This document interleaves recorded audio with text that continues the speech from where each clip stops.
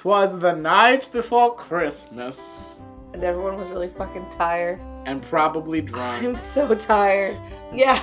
We're all so fucking tired. And we're not drunk yet. No. But we might be. Was this episode gonna come out the time before Christmas? Because that would be... Yes.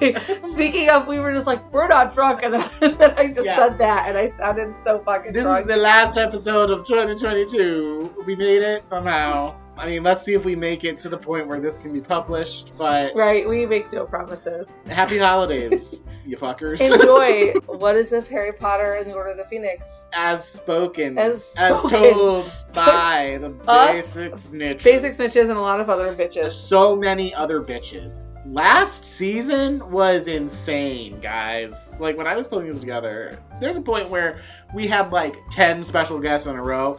Yes. Right. It was like 2 people on the back to back, but whatever. It's fine. So yeah, Harry Potter and the Order of the Phoenix, according to Basic Snitches and other bitches. Yes. Yeah, y'all expected this. This is what we do for the holidays. You're welcome. Oh hey, let's acknowledge our patrons first. And guess what? It's the holiday season. So if you want to give your favorite podcast host a lovely gift for the holidays, go to patreon.com/basicsnitches. And for $3 a month, you can get a whole bunch of exclusive content and be included in this list. And we have other tiers too. So those lovely folks include Ashley, Brian, Brittany, Jen, Layla, Mary Beth, Megan, Nisi, Olivia, Nicole, and Wrath. Now on to the festivities. Chapter 1. It's hot. Super fucking hot. And Harry Potter is doing the only logical thing to cope with the heat. Lying in the dirt behind a bush under an open window. This kid is fucking weird. Anyway, after pissing off his aunt and uncle just by existing, Harry goes for a walk and reflects on the dumpster fire that is his life. A few weeks ago, he watched the creep who murdered his parents come back to life. Then he's tortured and nearly killed himself. Then the school year ends and he just gets sent back to Muggleland like nothing happened. So he's clearly in a really great place mentally and emotionally. While wandering the neighborhood, he comes across Dudley and his gang. But even though he'd really like to let some aggression out on all of them, he only gets as far as shouting insults back and forth with Dudley before everything suddenly goes dark. Out of nowhere, Harry and Dudley get a nice visit from the sheets with a hole, and suddenly it's no longer super fucking hot. Harry manages to produce a stag, and he rescues his cousin from the soul-sucking assholes. But, like, this shit shouldn't be happening, right? And as if not enough happens in this chapter, we get a nice visit at the end from Mrs. Fig, the crazy cat lady neighbor, revealing that she ain't no born-ass Muggle resident of Little Whinging? Thank you. After saving himself and Floof from the soul-sucking whores, Gwen Fig reveals that she's a squib who has been looking after Harry all these years and making sure that Mundungus Fletcher didn't fuck around. Well, he done did, and Mr. Tibbles caught him. Figlet is angry. She helps Harry and Floof get back home. What I wrote is complete nonsense. Like, if you are not familiar with this chapter, that is complete and utter fucking nonsense. It's great, but just an observation. It's so much. So anyway, when they do, Petunia and Vernon are trying to figure out what got Floof in such a state. Floof makes an utterance that causes Vernon to blame Harry for this. Amongst his evolution into the Kool-Aid Man, sponsor us, and an owl delivers a letter from some bitch named Mafalda from the Ministry who says that Harry's expelled for saving his own ass, and they're coming to break his wand. Just as Harry's about fuck all and leave, Errol comes and delivers a message from Arthur telling him that Dumble's out sorting stuff. Meanwhile, the Dursleys continue to berate Harry and get information out of him while continuously interrupting him, and he's trying to explain what Dementors are and why they might be here. When Vernon asks what a Dementor is, Petunia gets 10 points, maybe literally, and answers the trivia question correctly. Oh, hey, another owl. This one from Mafalda again. And she's like, oops, we won't be snapping your wand off just yet. See you on the 12th. Meanwhile, we all want to snap Vernon's wand off. Agreed. But it would be very hard because he really does have a tunic index. So you're really going to have to, it's going to be a lot of work. Twist and pull.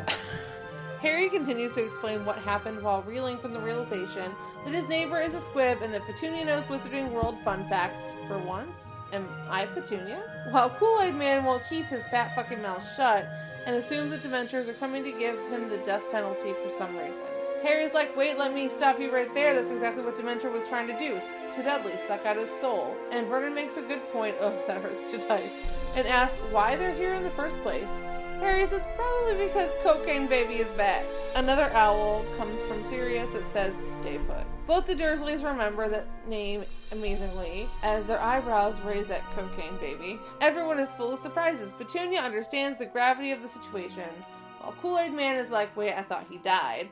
And Harry's like, now he's back. Kool-Aid Man does the expected thing and decides that now is when he kicks Harry out, just in time for a fifth owl to bring a howler to Petunia. Petunia lets Harry stay. This is the chapter where fans start to decide that Harry is a whiny, angsty bitch. Never mind the trauma and abandonment and bullshit, but whatever. Anyway, right after he goes to his room, Harry sends letters to Ron, Hermione, and Sirius demanding answers because he is totally in the dark. But he gets no answer, and he basically just sits in his room depressed as fuck for 4 days. Then one evening, when the Dursleys leave and Harry is alone in the house, he thinks he hears intruders. But the intruder turns out to be a fuck ton of wizards who are finally coming to take Harry away from the dish rags. Most of them are people Harry doesn't know, except Lupin and Moody, and apparently none of them have ever seen a Muggle home before. So they get Harry from the Muggle hell in the most conspicuous manner possible. They fucking fly over London on brooms. Then they land in the middle of a Muggle street, and Moody gives Harry a piece of paper to read. Weird way to end a chapter, but okay.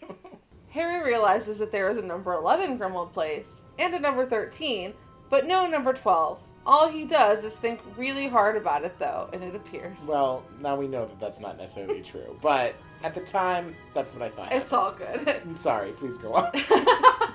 Wow, I wish that would work when I think about a husband. Oh, see? Full circle. Anyways, as he goes into this extremely dark, physically and aesthetically, house, a beacon of light appears. Quen Molly, who hurries him upstairs past such things as a bunch of house elf heads mounted on the wall, and she says she's got to run to the order meeting happening downstairs. He's greeted by a very welcoming and pecked up Ron and Hermione, and then has a tantrum. Ron and Hermione do their best to ensure him that it was based on Dumbledore's orders, and start to fill him in here and there about everything he and us have been hoping to learn about, which in middle of, Ginny appears with dung bombs and the twins apparate with extendable ears. Such things are, the Order is a group of people who fought Cocaine Baby the first time around, Snape included.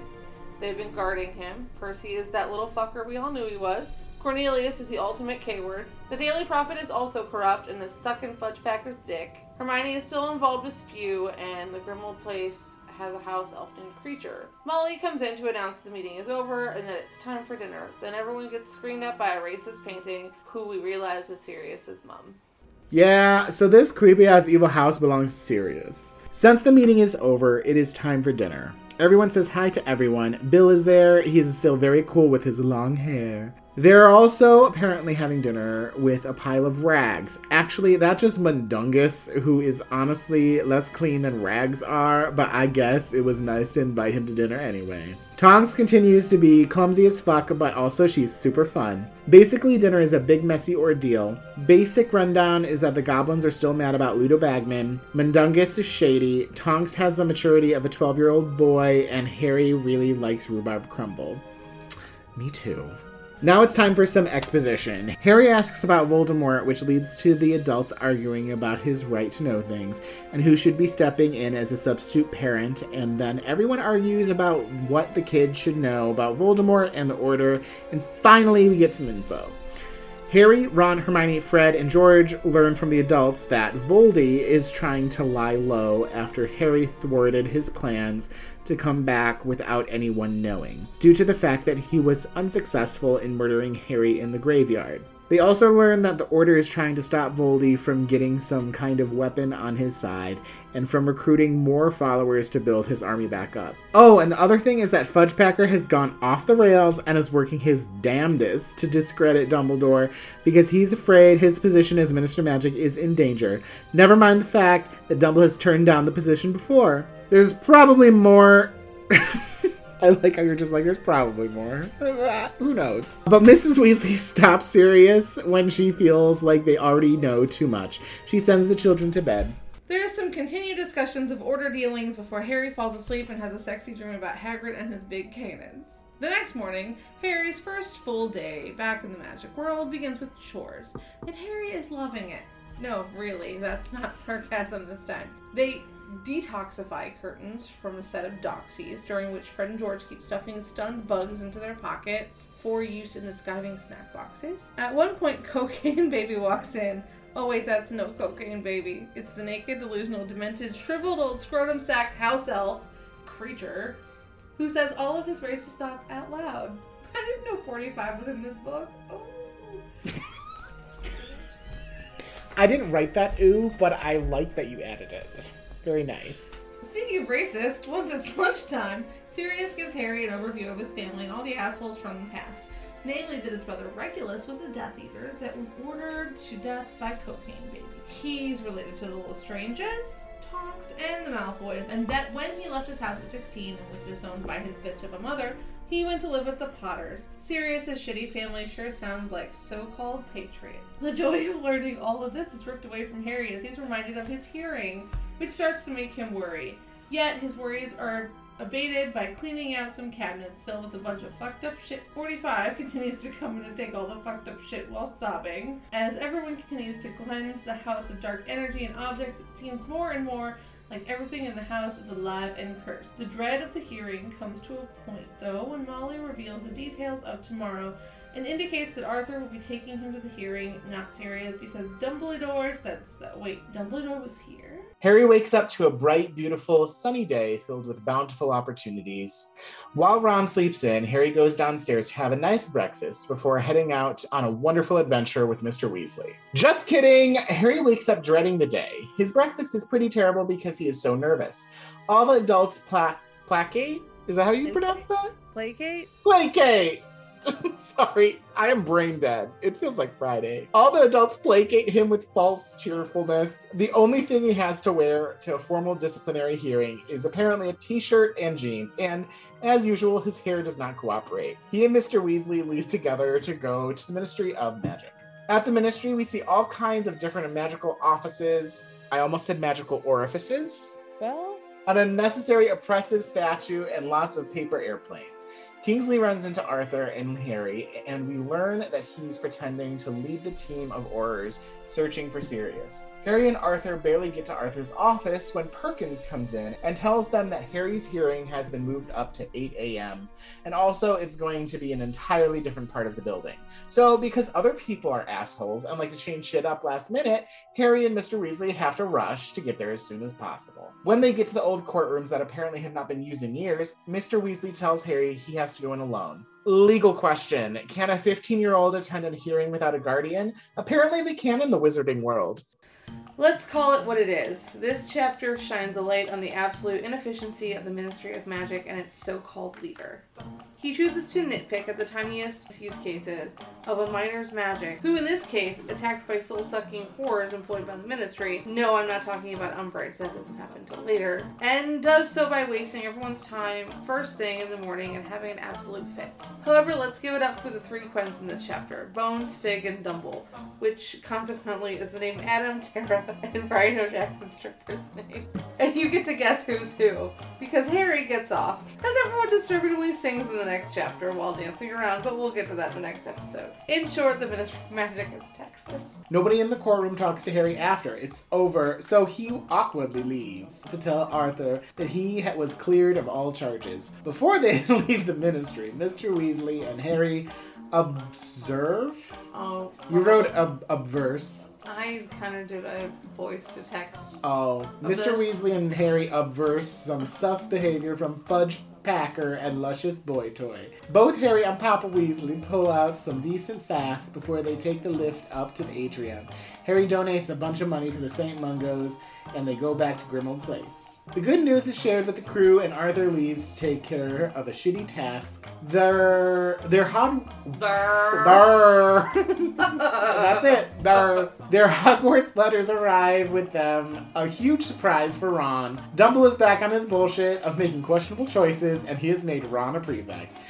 Hermione is also prefect, but that is simply unsurprising. Harry struggles with his feelings of Ron being chosen over him as prefect and gets to have a few moments of dealing with trivial teenage bullshit. Dinner is hustling with back-to-school energy that is destroyed by Mad Eye showing Harry a photo of the OG OOTP. The Augootp. Yes, the Augootp. Harry leaves dinner and finds Mrs. Weasley struggling with a boggart, seeing her family dead before Harry, then Lupin, Sirius, and Mad Eye come in, and basically the chapter ends in a pretty low place. One of those sad emojis. Harry wakes up from a bad dream. He sure does have a lot of those. And is woken up by Ron telling them that they need to hurry so they won't miss the train. Don't want another Ford Anglia situation. There's a lot of screaming between Mrs. Weasley and Sirius's racist mom, and there's just a shitload of chaos in the house. Amidst the chaos, Sirius insists on going with them to King's Cross in dog form. Molly eventually gives in and allows it. They all arrive at the station and say their goodbyes. On the train, Hermione reminds Harry that she and Ron are better than him now, and they have to go up to the front car with the other prefects. Hashtag you can't sit with us. Harry goes with Ginny, and they come across Neville, who says every carriage is full. Ginny points out a carriage with only Loony Lovegood in it, and Neville was clearly trying to avoid that one. They go inside the carriage and are introduced to one of the best characters in the entire series, Quen Luna. Yes, Adam, I'm giving her Quen status with or without your permission. Bitch, she already done had it. Don't think you're special. Luna is a quirky girl who is reading a magazine upside down.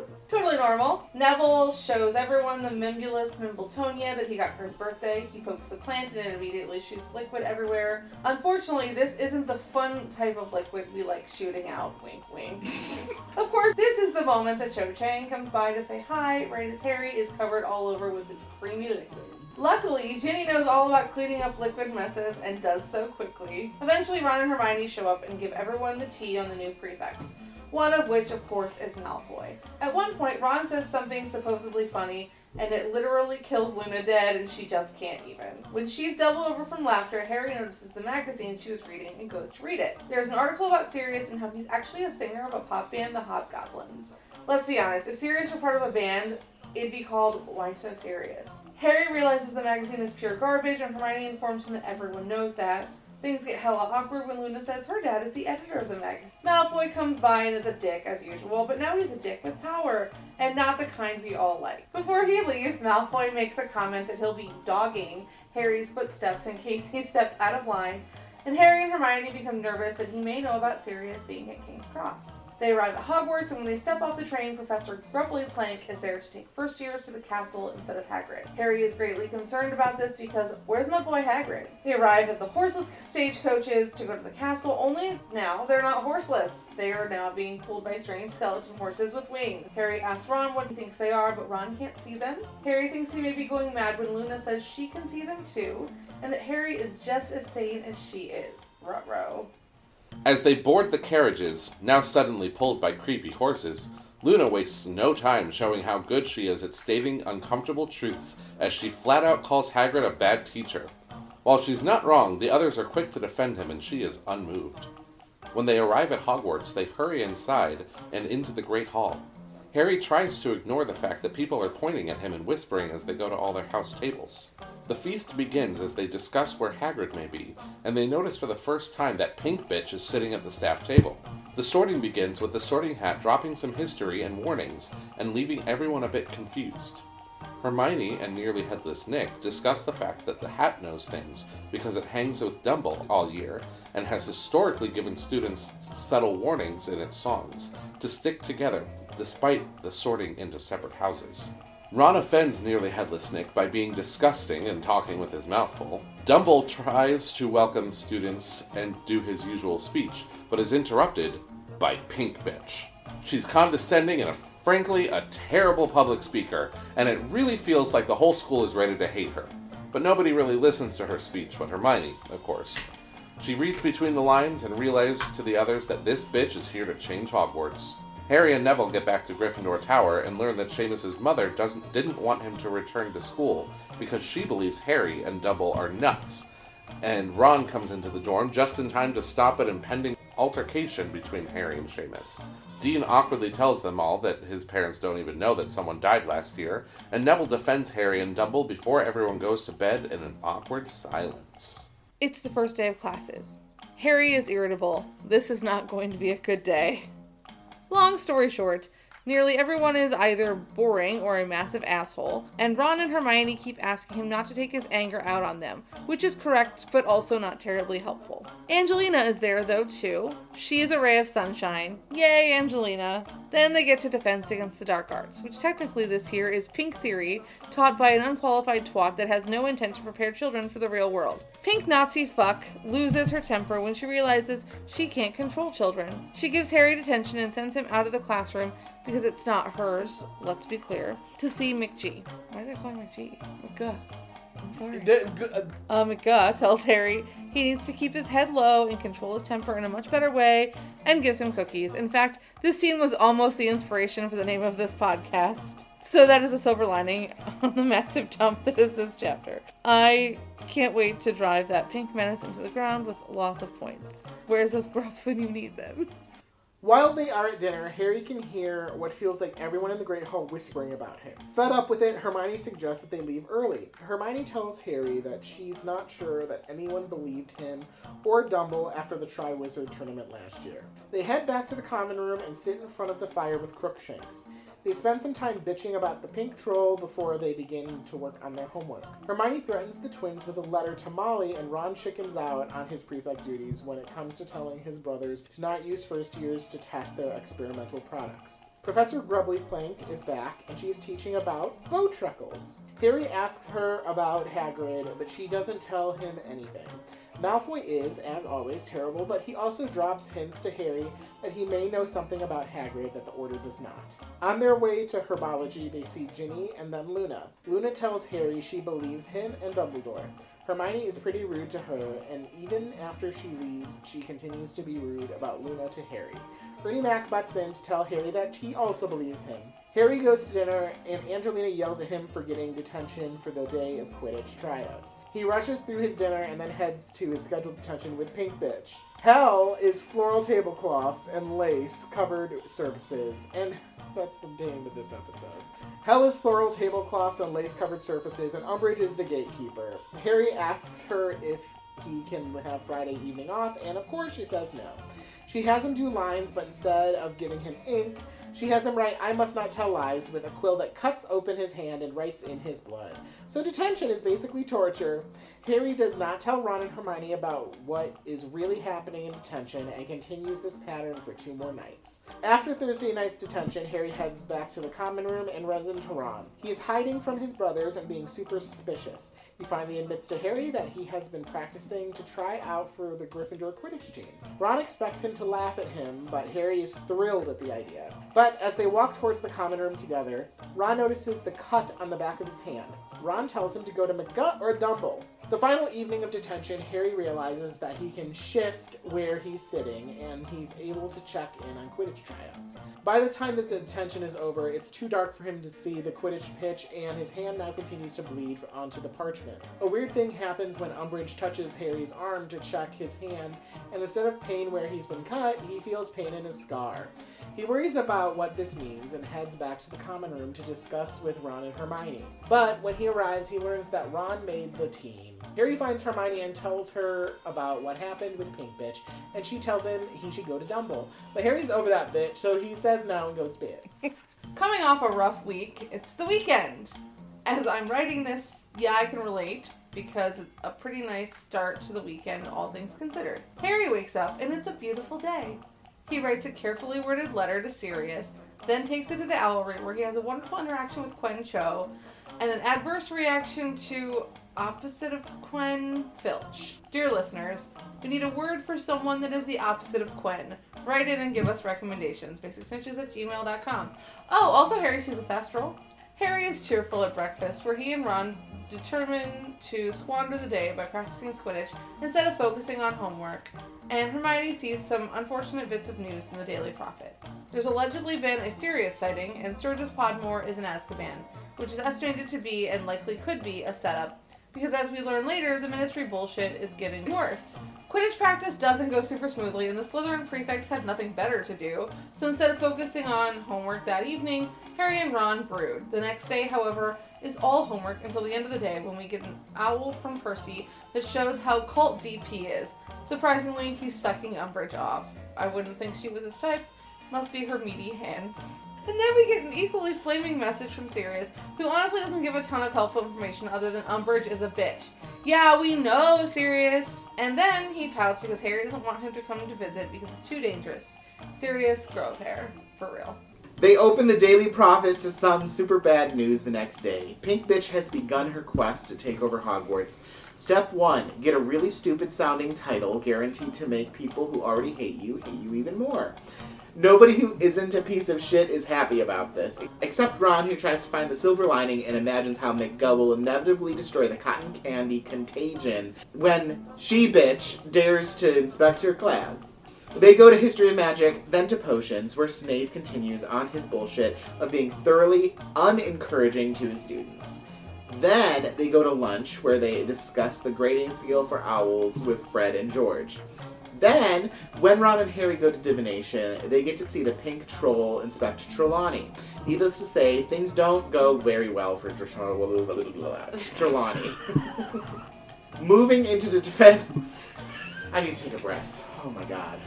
Moving into Defense Against the Dark Arts, things don't go well for Hermione either, when she challenges the author of their textbook and tries to stand up for herself against Troll Bitch. She loses 5 points for Gryffindor, and Harry earns himself more detention while trying to stick up for her. And also bringing up that really weird time that one of their data teachers had Voldy hanging out on the back of his head. Nobody is happy with Harry for getting more detention, especially Angelina and McGuh. Ron gets his wish, and Bitch, which is a great name, I think that's probably her new name, Bitch, inspects McGuh in Transfiguration. Quinn McGuh positively owns that bitch and seals the whole perfect lesson with a beautiful bit of sarcasm. God, what a fucking queen! Pinkosaurus Rex, that's another good one. You're welcome. Good job. Also inspects Grubbly Plank, or more accurately, interrogates the poor woman about Hagrid while she's just trying to do her fucking job. Harry earns even more detention. After his detention that night, Harry is ambushed by Hermione about an idea she has to have Harry teach them Defense Against the Dark Arts. Harry's been thinking about teaching data analysis after all, especially since he managed to get all his Google certifications renewed despite all the homework, Quidditch practice, and detention with a K-word face. Hermione is like, oh cool, because I asked a couple of people to meet us at the fucking hole in the wall, Umbridge's nickname in college, in Hogsmeade. Turns out it's like 20 people. Long story short, everyone's like, yeah, let's meet once a week. They sign a contract, determine that they're on the lookout for a location. All of that is water under the bridge, though, honestly, because we meet motherfucking Zach Smith! Yeah, that's right. When he's not getting cozy with hot ladies, or harassing first years, or wetting the bed, or accidentally turning everything he touches into dicks, he's learning about data analysis with Professor Harry. Honestly, the fact that we finally reached Zach Smith on Basic Snitches is a major achievement. Well done, everyone. We did it. Overall, a pretty good chapter for Harry, thank God, because he needs it. Oh, also, Ginny has a boyfriend. Harry's weekend continues to be lovely. Then Monday happens, and it's difficult to say who is having the worst day, Harry, Trelawney, or Hedwig. Of course, the whole reason behind this is due to the existence of Pink Bitch. So in case you ever thought your Mondays could be worse, I guess be glad you don't have Bitch to worry about. Speaking of worrying about that Pinko, Monday ends up being a not-so-great day for Sirius too. Umbridge ruins everything. We open the chapter with the students practicing their Italian and charms as Hermione is getting second thoughts about Harry teaching data. Why do I think this is another instance of Sirius actually kind of being right? Can't slight Hermione for her bullshit detector being on full blast. Quidditch is back on, which is great, but they have to go to practice in a monsoon. Afterwards, Harry's scar hurts yet again. He can sense that Cocaine Baby is angry, to which I imagine an angry baby smashing a cake. See, when you picture it like that, it's not so bad. Harry can somehow read Cocaine Baby's thoughts, or rather mood, and he's doing homework later, and this colors his dreams when he falls asleep in the common room. Well, at least he'll have a dream to assess in the next divination class. He gets woken up by a drag queen. Oh wait, that's no drag queen. It's Dobby, who is wearing almost all of Hermione's hats, and it's called Fashion Henny. Dobby brings back Hedwig, whose wing is all better, then tips Harry off to the room of requirement as a potential place for them to have data lessons. Fuck yes, doubles. The word gets out and they all head to the room of requirement, which is set up perfectly for data lessons. They have dark detectors and everything. Everyone shows up on time. They elect Harry the leader, which seemed a bit redundant, but okay. And then decide on the name Dumbledore's Army, Ginny's recommendation, even though Angelina and Fred had some pretty good anti-Umbridge ones too. Class goes pretty well overall. Yay, another pretty positive chapter. Yes! After the first meeting of Dumbledore's Army, the DA, Harry is feeling good about himself. Not only is he fighting back against the tyranny of the Ministry through defying Professor Umbridge, but he is using all the negative experience he's had with fighting Voldemort to support the education of his peers. Honestly, he deserves all the points to Gryffindor for this. Hermione devises a way for all the members of the DA to schedule their meetings and to let one another know without detection. It involves using galleons that members can carry in their pockets. As Hermione explains this to them, they ask her why she is not in Ravenclaw given her immense intelligence. She can already perform spells at the highest education level. Hermione responds that the Sorting Hat had seriously considered her for Ravenclaw, but had decided to put her in Gryffindor. This literally does nothing to move the plot forward. I thought it was interesting, LOL. Okay, so the main events of this chapter. This time has finally come for Quidditch. And because it's the first match of the season, and because this is Harry Potter, the match is between Gryffindor and Slytherin. Ron is the new keeper, and he is terribly nervous about the match. On the day of the match, the Slytherins are being a bunch of assholes and are wearing badges that mock Ron. Their badges read, "Weasley is our king." And they're yelling a chant from the stands to throw him off. Because of this, when the game begins, Ron does not perform well and he misses several opportunities to block goals, which put Slytherin in the lead. Luckily, Harry catches the snitch in time and wins the game for Gryffindor, as he usually does. The Slytherins are so upset with this win that Malfoy and his teammates yell insults at Harry and Ron about their respective families. Harry and George lunge at Malfoy and start to throw punches. Because of this incident, they end up in Professor McGonagall's office to be disciplined. McGonagall is doling out detention when Professor Umbridge comes in and tells McGonagall that she no longer has the authority over punishments and that by the order of the Ministry, it is only Professor Umbridge who can now determine disciplinary action at the school. Professor Umbridge's punishment for Harry, George, and Fred is to ban them from ever playing Quidditch again at the school, and to top it off, she takes their brooms from them. Unsurprisingly, everyone is terribly upset and depressed by this. As the chapter ends, Hermione tells Harry and Ron that Hagrid has returned, and then they bury fucking Pink Bitch in a hole. The end. Hagrid is back. The Grops done fucked Hagrid all the way up. Hagrid went on a trip with Madame Maxime to find the giants, and I'm sure she did find some giants in Hagrid's pants, because they've been fucking the whole time, trust. The giants are big, stupid, ugly, dangerous babies with bad hygiene, and unfortunately, Dick Fuck McNair, which is his actual name, trust me, I looked it up, got to them first despite Hagrid and Maxime giving them a nice gift of fire and a helmet. Just as they finally get to the part where Hagrid is about to tell them why he looks so haggard, ha ha ha, LOL. The ha ha ha was me, the LOL was Adam. There you go. Oh, thank you for distinguishing. And why he's returned so much later than Maxime, the K-word comes to the door. Seriously, I'm so sick of K-word at this point. Can we just get one chapter without K-word coming around and fucking things up? No! Why hasn't she been murdered yet? Once K-word is gone, they start warning Hagrid about K-word. And in typical Hagrid fashion, he doesn't listen. Well, it's good to have Hagrid back, I guess, but I hope he doesn't fuck this up! Hagrid is back on his bullshit, no matter what Hermione does to convince him otherwise, he is determined to go back to his usual lessons in care of magical creatures. The lesson is on Thestrals, and Harry finally learns about the seemingly invisible horses that pull the Hogwarts carriages. Unfortunately, the Pink Bitch has come to observe the class. She's, as to be expected, the fucking worst.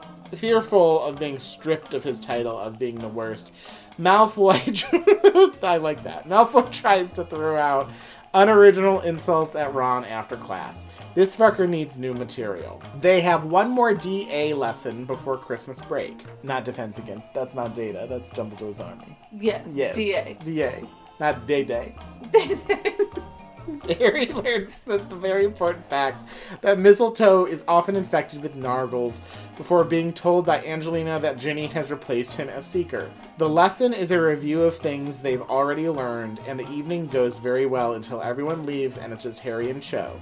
Cue awkward first kiss, complete with uncomfortable conversation and tears. Harry tells Ron and Hermione about the kiss. Ron teases Harry, and Hermione tries to encourage him. She then gives the boys a very complex lesson in emotions. The boys try to work on their homework, and Hermione writes a letter to Crumb. When they all finally go to bed, they are the last ones awake. The boys go to bed, and Harry starts to have a weird dream about Cho and DA meeting. Then his dream changes, and he is moving through an unfamiliar corridor. He sees a man sleeping, and feels like he wants to bite him. Same. Every time I see a man sleeping, I'm like, I'm gonna bite that. When he attacks, his scar explodes into pain, and Harry wakes up to Ron shaking him. He tries to tell Ron about the dream, realizing that the man in the dream is Mr. Weasley. Neville gets in the gut, and she takes Harry and Ron to Dumbledore. Harry wakes and goes to see Dumbledore about his dream. Harry says he saw the snake's perspective, Mr. Weasley being attacked, and Mr. Weasley is taken to St. Mungo's. The Weasleys plan to go to Sirius's house, then visit the hospital. Harry wants to strike down Dumbledore, but it passes. They get a message from Mrs. Weasley that Dad is okay, but to stay where they are. She arrives at 5:30 a.m. and says he's okay. Harry tells Sirius about the dream and that his scar hurt and that he wanted to attack Dumbledore. They go to St. Mungo's and find out he was attacked guarding something. The kids eavesdrop on the Weasleys, and Moody says the boy is seeing things from inside you-know-who's snake. But if you-know-who is possessing him, ... And then the kids are all staring at Harry looking frightened because Harry is fucking terrifying. Harry is literally driving himself crazy now. He refuses to sleep. He hides from everyone at Grimwald Place. He considers going back to stay with the Dursleys. Eventually, as he is about to just run away, he gets the unsatisfying message from Dumbledore to stay where he is. No explanation, no asking how he's doing, no reassurances. Just a command to stay like he's a fucking dog. No wonder this kid is so pissed off right now. Later that day, reinforcements in the shape of Hermione are sent in. She apparently spends 0 time with her family, ever, and talks Harry off the ledge before they go back to the bedroom where Ginny and Ron are waiting. Harry is still reluctant to be around people, but Ginny puts him in his place and everyone gets ready to go visit Mr. Weasley again. They don't stay long in his room because Mrs. Weasley yells at him for trying Muggle medicine remedies. The trio and Ginny head off in search of a cup of tea and run into Adam's favorite data teacher, Lockhart. Except, since he tried to wipe Harry and Ron's memories in the Chamber of Secrets, his brain's been fucked up, since he is basically just a very large toddler who knows he was famous at one point. His brain always done been fucked up. It's always been a little... Correct. It does say Lockhart, not Lockhart. We call him Lockhart. Okay, I am sorry. That's Yes, okay. it does. You are correct. And I thought that was a typo. No. Lockhart. Okay. Before they could retreat from their former professor, they noticed 2 people who were visiting patients on the other end of the ward. An old woman with a crazy hat and Neville.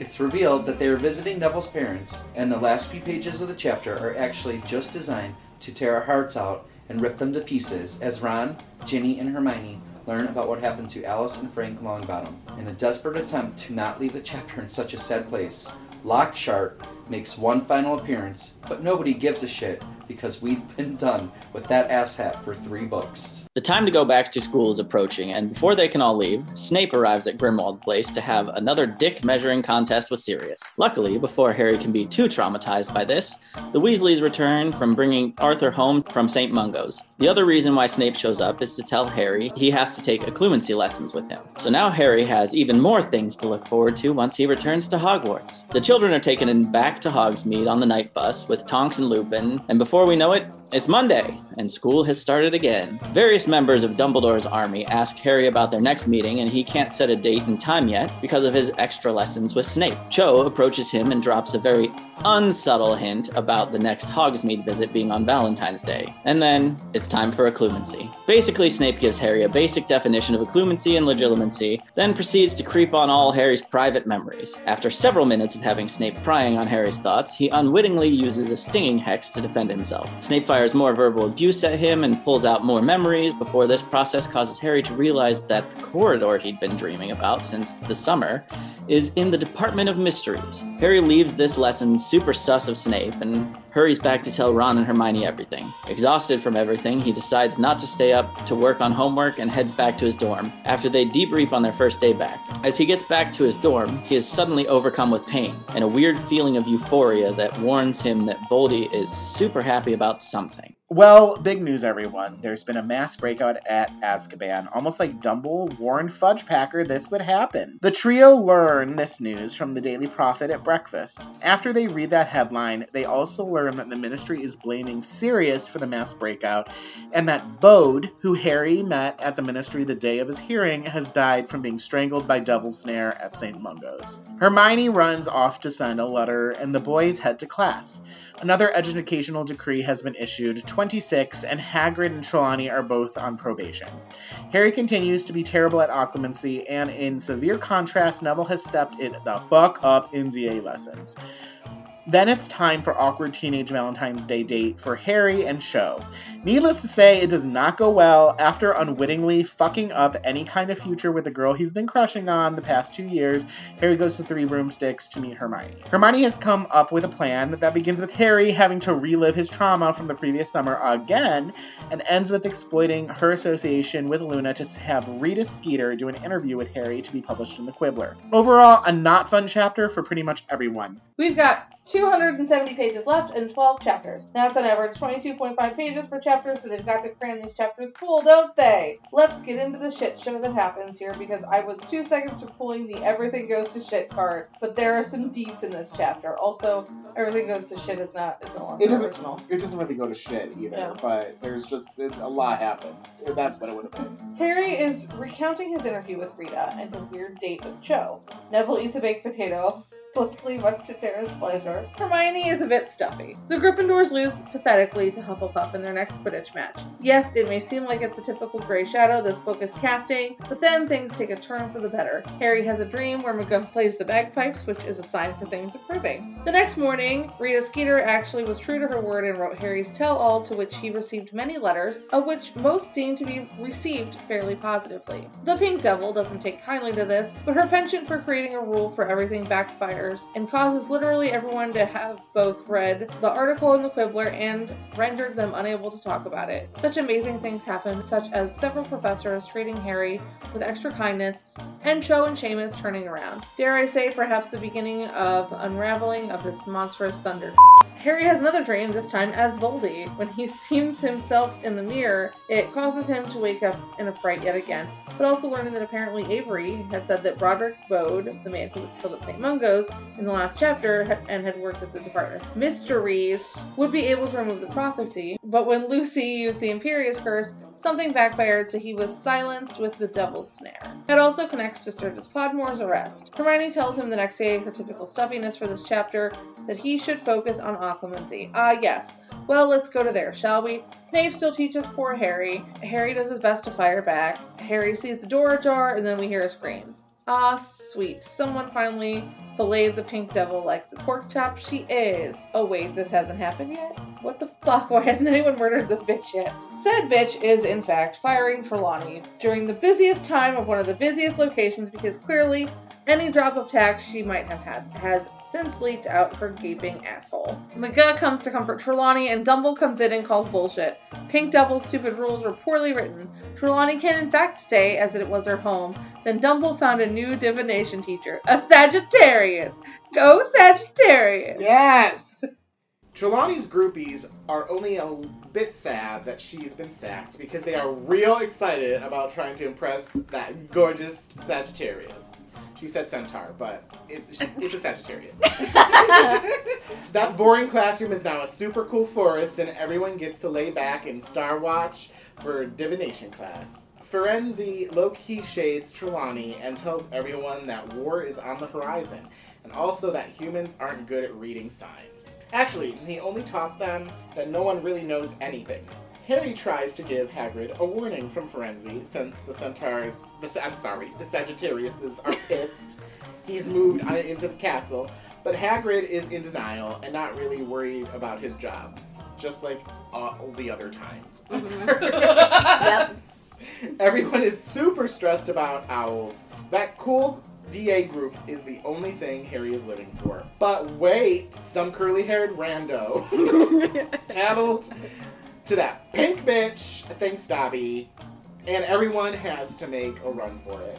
Draco trips Harry, and the pink bitch can't stop smiling because she thinks she got him expelled. Except good old Dumbledore takes the fall instead.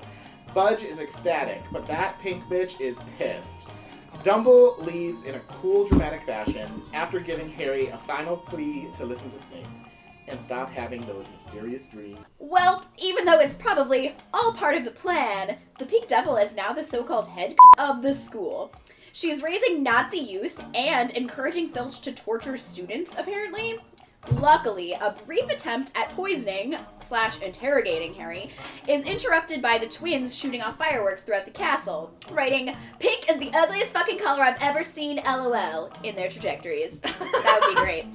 Thus is the first day that the Pink Devil has to deal with. Harry has a dream that night of the Department of Mysteries, where he actually goes into the mysterious door, and then wakes up to a day when he has to deal with occlumency.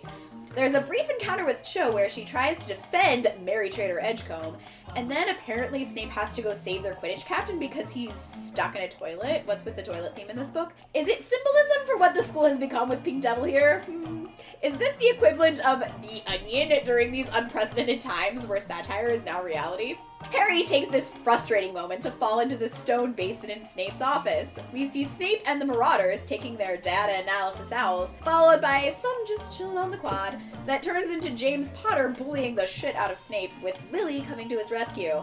Also in defense of Snape, James does come off as pretty self-absorbed here. While it explains some things and drums up some empathy for him, the lesson here is to not turn into your bullies when you grow up, dear listeners. Snaps. Amen. Snaps. Snaps.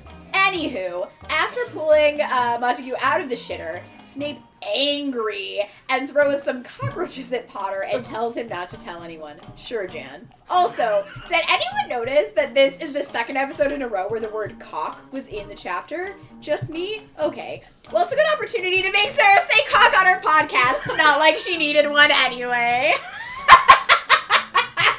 Harry lies about why he's not doing occlumency anymore. Then he broods a lot about learning that his dad was a dick. Quinginny can tell something's wrong and assumes that he's still upset about Cho, but Harry admits he just wants to be able to talk to Sirius. It's time for career advice, and 15-year-olds are supposed to know what the fuck they want to do with the rest of their lives and then make a plan with their head of house. Because she's the fucking worst, Pink bitch attends Harry's meet with McGuh, and the session turns into a debate over Harry's capabilities of becoming an Auror, and McGuh fucking owns the troll. Then later, the twins set off a distraction so Harry can talk to Sirius through Umbitch's fire, where he gets very little closure on the matter, but is maybe cheered afterwards by watching Fred and George drop out of school in the most epic way possible. Everyone can't shut up about Fred and George's epic AF exit from Hogwarts. Turns out no one knows how to get rid of the swamp they left, so it just lives there now. And Filch's job has gone from non-magical janitor to child punter and kicks them across the swamp to get to their classes. Umbitch is starting to lose control over the students and she is not happy. Back in the common room, Ron is worried that his mother will blame him for Fred and George leaving. This is good therapy juice for later in life. But when Harry reveals that he gave the twins the money to start their joke shop, Ron is thrilled because it means his mom will blame Harry. But we all know that's not true because Harry is Molly's favorite of all her children.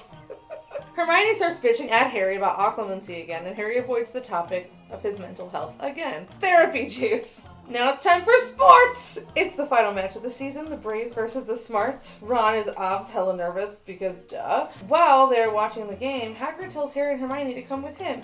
They sneak away, however Hagrid is able to sneak, and go into the Forbidden Forest, probably just for casual hang. Hagrid tells Harry and Hermione that he expects to be sacked by Umbitch any day now, and so he needs them to do him a favor. While in the Forbidden Forest, clearly this couldn't mean anything dangerous, Harry and Hermione discover that Hagrid brought a giant back with him from his trip, and not just any giant, his half-brother, the Grops! He tells the tale of bringing the Grops back to Hogwarts, and how that is why it took him so long to return to the school. It is also revealed why he is always covered in bruises. Abuse.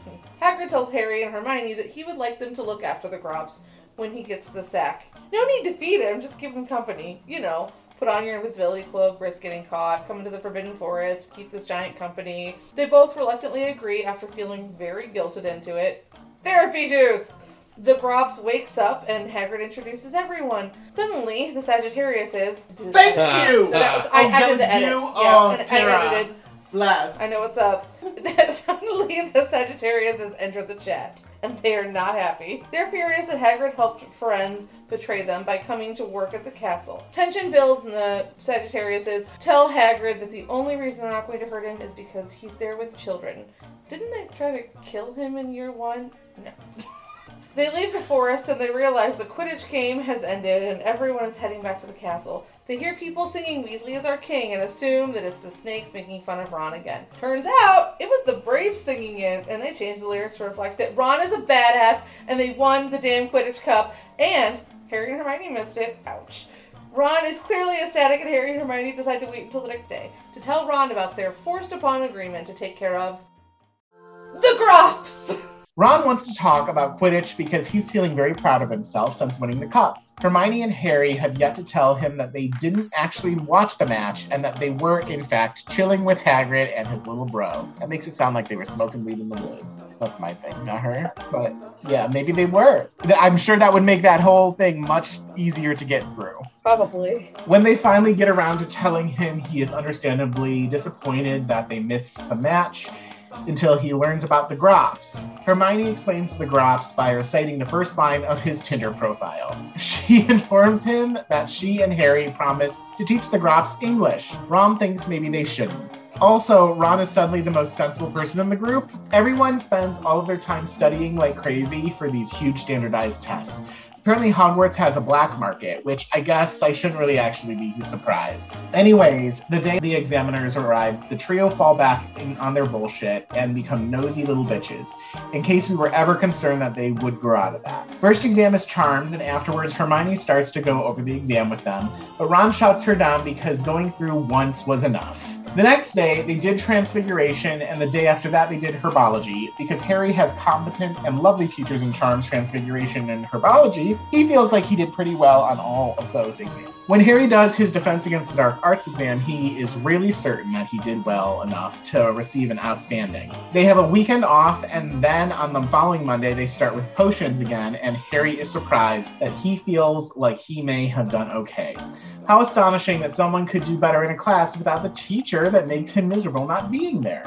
Care of Magical Creatures is next, then Astronomy Theory, and then Divination. That evening when they go to their practical astronomy exam, and while they're trying to do their exam, while the rest of the castle should be fucking sleeping, the pink piece of garbage decides to take the Ministry minions to attack Hagrid.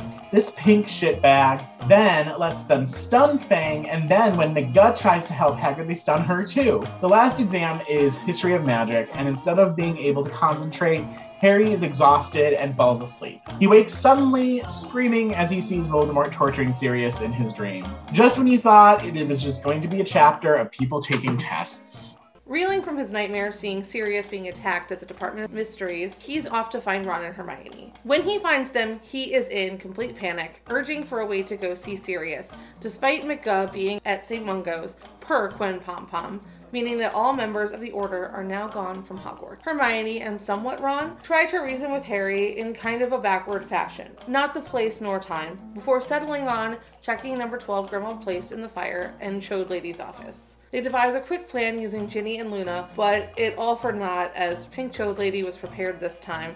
That's right, she had a full-body condom. Get it, Chode? It's a very tiny one. It's very It's like the one for like you barely have dick.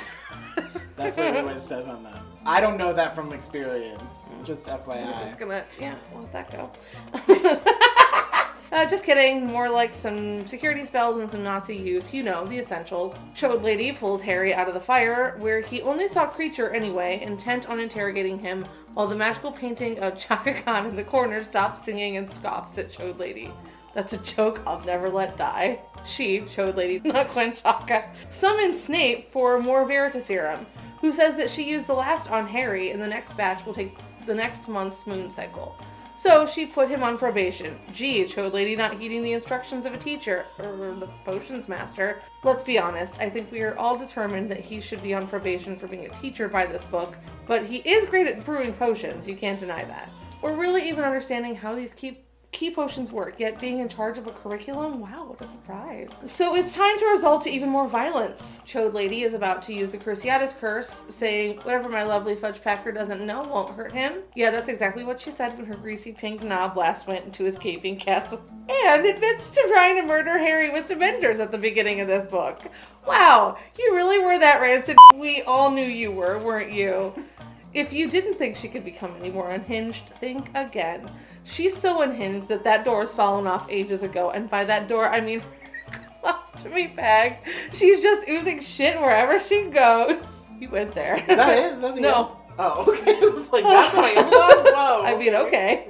Hermione then does the best thing she's done in this book so far and creates a bait and switch, saying she'll lead Chode Lady to the so-called weapon they've been building. Chode Lady takes the bait, and they're off to see the Grops and the most wonderful Sagittariuses of all. They're off to Yeah. see the Grops and the most wonderful Sagittariuses of all. That's Yes. why I branded that right that way. Fuck yes, it's time. That's right, this is the chapter where the Sagittariuses take down the pink hoe. Ah, yes! FYI, that is spelled Y-I-S-S, and if you don't know why, sorry. I'm just sorry. Google it, because you'll find it. Anyways. But first, I guess we should talk about what happens before that. But why? I mean, does it matter? Bitch is finally gonna get what is coming. So, as the last chapter ended, the trio, along with Ginny, Luna, and Neville, have been rounded up by Bitch and her group of asshole followers. Hermione is not about to let the pink demon torture Harry. Why am I saying it like I don't that? know. And cooks a pretty decent plan on the spot. As the chapter starts, she tricks the troll into going into the Forbidden Forest with her and Harry, where we finally get rid of this bitch. The Sagittarius get rid of the worst human ever, and Guap. Guap! We already have the Guap. Listen, I can't help my thing was automatic. I did it on my phone. So This I'm makes me sorry. hungry for guacamole. Ooh, yeah. I'm Don't serious. don't type your stuff on your phone and it will auto I correct. really want guacamole. So it should say grop, of course. It says guap. Apparently guap doesn't work. Guap? Guap is what... Please just say it's This is what he does when he's like twerking. Like, it's like wop, but it's guap. Whoa. Comes in to save Harry and Hermione as they decide they also want to get rid of the children. Then Ron and Silver trio arrive. There's a stupid argument about who should go to save Sirius and who shouldn't, and ultimately they all decide that they all should fly Thestrals to London, and our heroes are off. Yeah, it's pretty weird to be flying on invisible creatures, but that's nothing, honey. They don't even need to break into the Ministry. They literally just waltz into the Department of Mysteries like they're about to go shopping at Target. Shopping for weird-ass clock, brains steeped in brine, and crystal balls. Honestly, it's just a Tuesday for Madame Adam. It really is. Seriously, it's like one big fucked up museum with moving walls and creepy doors. Eventually, they get to row 97 in the Hall of Prophecies, and Sirius isn't there. A concept that Harry will need to get used to really soon. Ouch. Ron notices that there's a prophecy with Harry's name on it, and then suddenly a disembodied voice is like, "Hey, let me hold your ball, Harry." Ew, Michelle. So, now a bunch of Death Eaters are here, and Sirius is not. Harry realizes that it's been a trick even as he desperately begs Luscious Boy Toy to tell him where Sirius is. Bellatrix taunts Harry because she's a bitch and ridiculously unhinged, and the kids narrowly escape the Death Eaters by destroying a lot of history that was foolishly encased in fragile glass balls. Harry, Neville, and Hermione are separated from the others, and while battling several Death Eaters, Hermione is hit with a spell that knocks her unconscious, and Neville's wand and nose are both broken. Neville and Harry try to get her to safety, and after more battling adults, who should be better than the kids at Magic, they are reunited with the other three. Ginny's ankle is broken, and Ron has been hit by some weird spell, but Luna seems to be doing okay. Harry, Neville, and Luna try to get the others out safely. Before they could go too far, they are attacked again by 3 Death Eaters, including Bellatrix, who continues to be terrible. They manage to get through another door, but then Luna is thrown into the air and knocked out, and Ron is attacked by Brains. The Death Death Eaters stun Ginny, and it's just Harry and Neville left to fight. Harry tries to draw the Death Eaters away from his friends, and ends up in the room with the stone archway. The Death Eaters have cornered Harry, but then Neville comes to his rescue. He's not terribly effective, but he's determined to help. Bellatrix uses Crucio on Neville to get Harry to give them the prophecy. He decides to give it to them, but before he can, Sirius, Lupin, Tonks, Moody, and Kingsley show up. There's more dueling, and Harry goes to check on Neville. The two of them continue to fight off Death Eaters, but the prophecy gets broken in the chaos. Things continue to be crazy, but then Dumble arrives, and the day is totally about to be saved, until that bitch Bellatrix hits Sirius with a curse, and he disappears through the veil. Harry tries to convince himself that his godfather will appear on the other side of the archway, but Lupin pulls Harry away from the archway and Sirius is gone. Harry is so fucking pissed. He realizes that Sirius is never coming back, and he charges after Bellatrix, who runs from a teenager and then has the audacity to call him a baby. Girl, I thought you were a bad bitch. They fight for a bit, and then Harry reveals that the prophecy is broken, and Bellatrix starts to get scared. And then her main dick, Voldy, appears, and she damn near shits her pants. Voldy tries to kill Harry, but Dumble is like, not today, Satan. He traps Bellatrix under a golden woman as the fountain in the Ministry atrium is suddenly weaponized. They have a magnificent battle. Voldy reveals that he thinks there's nothing worse than death, and Dumble's like, wrong, Henny. Pissing off a gay is the worst thing a dick fuck like you could do. Everyone knows that gays are the most powerful beings in the universe. Correct. After more fighting, it seems that Dumble has bested him as he vanishes. Then suddenly he sort of possesses Harry, and is one of the most terrifying moments in the series. Harry blacks out and wakes up to a room full of people. Fudge waltzes in and starts engaging in a dick measuring contest with Dumble. Oh, sweetie. You haven't showed, fitting, in comparison to Dumble's full baloney log so big that it would knock out a horse, or a Thestral, or a Sagittarius. If there's one thing we've learned from this book, it's that everything is a horse now. Fudge starts to whimper and whine, so Dumble grabs him by the neck and lifts him up in the air and says, listen here, you little cock goblin. You're going to remove that rancid, crusty pink turd from my school and leave my widow Hagrid alone. I have work to do. Then he dropkicks him and Fudge flies into the sun, never to be seen again. Everyone applauds. Actually, this is the point in the movie where the directors decided to move to the end of the second movie for some reason. I don't know. Harry lands back in Dumble's office, alone with his thoughts and guilt over Sirius's death. When Dumbledore arrives, Harry is furious and starts screaming and breaking things. Dumble says a lot of things that show he has no business trying to calm a child who is distraught and traumatized. And Harry tries to leave because he just does not want to hear more of this BS. Dumble locks him in, which pisses him off more, and he tells Harry that it is his fault that Sirius is dead. It's exposition time, and Dumble is finally going to tell Harry something he should have told him years ago. He proceeds to read a thing he wrote. Just like I'm reading a thing you wrote about Harry's last 4 years at Hogwarts is not nearly as funny as anything Adam and Tara write. Yeah. And finally, he gets to the damn point. Harry is literally a pawn in a grand plan of, and because he found some humanity and decided he might care about him as more than a game piece, he decided that Harry didn't need to know important shit for the last several years, and he wants to spare his feelings. Also, Voldy is totally around to stay until Harry successfully kills him, because Quen Trelawney told him 16 years ago that neither can live while the other survives, which is ominous as fuck, and definitely not a thing Harry wants to hear after the day or year or life, which is something I added, he's had. Then Dumble apologizes for not making Harry a prefect, because that's somehow important in the grand scheme of things, but that's nice of him, I guess. Fudge Packer has finally admitted that he done fucked up, and Slip for a Nose is back. Wow, Slip for a Nose, I like it. Slip for a nose. Harry is back in the hospital wing, which means it must be the end of the school year. But this year, he's not alone, because all his friends are recovering with him. Harry avoids telling Ron and Hermione what the prophecy said, because why bother telling them that his whole life is literally meant to kill or be killed? He leaves the hospital wing and runs into Malfoy, who is pissed that Daddy's in prison. They're about to throw fists when Snape shows up and tries to take points away from Gryffindor, but they have no points to take away. Come on, Gryffindor, with the actual fuck. That's when McGuff shows up and gives points out to Gryffindor and Luna, like Oprah giving out cars. Harry heads down to Hagrid's, but Hagrid starts to make the conversation really serious. And Harry ain't having none of that, so he pieces out. A few days later, Harry finds his unopened Christmas present from Sirius, a magic mirror not on a wall. Turns out this mirror is a pre-FaceTime. He tries to use it now to talk to Sirius, but he realizes he can't talk to someone who's dead unless they're a ghost. He goes to find Nearly Headless Nick and asks him how ghosting works.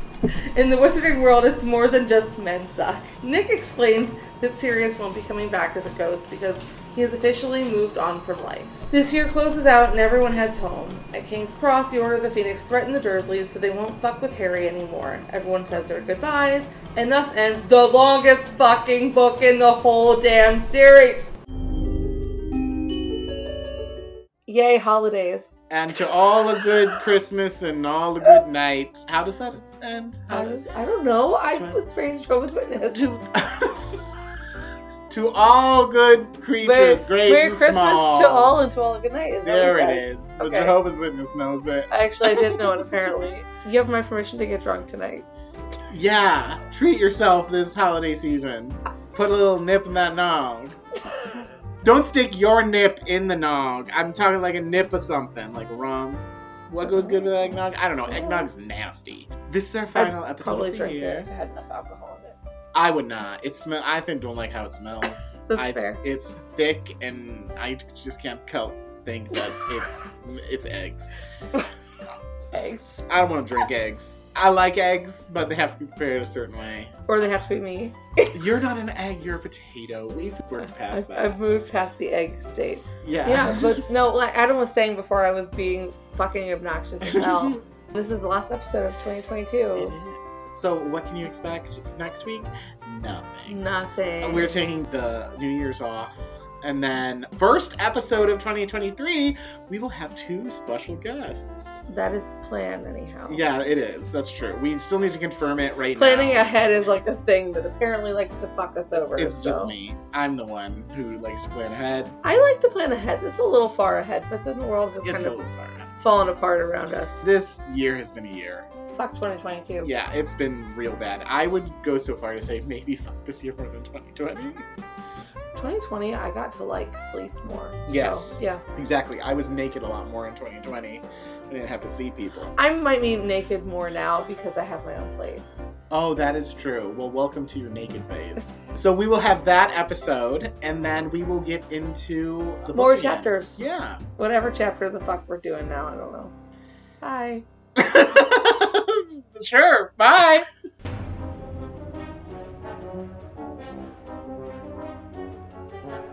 Basic Snitches is recorded and produced by Adam Bowers and Tara Corkery. Thanks so much for listening. Be sure to rate us 5 stars on your listening app of choice and share us with all your other friends who love Harry Potter and getting drunk. Yes. Join our social media pages, Facebook, Instagram. I never update Twitter, but we have that. We do. Also email basicsnitches@gmail.com. We also now have a website, basicsnitches.com, Woo! and a Patreon, patreon.com/basicsnitches. Join today and get exclusive content every week and be acknowledged in every single one of our episodes. Tarantellegra, dance bitch. I see you new friends who don't make me dance for nothing. Yeah, they ain't gonna come, honey. We out!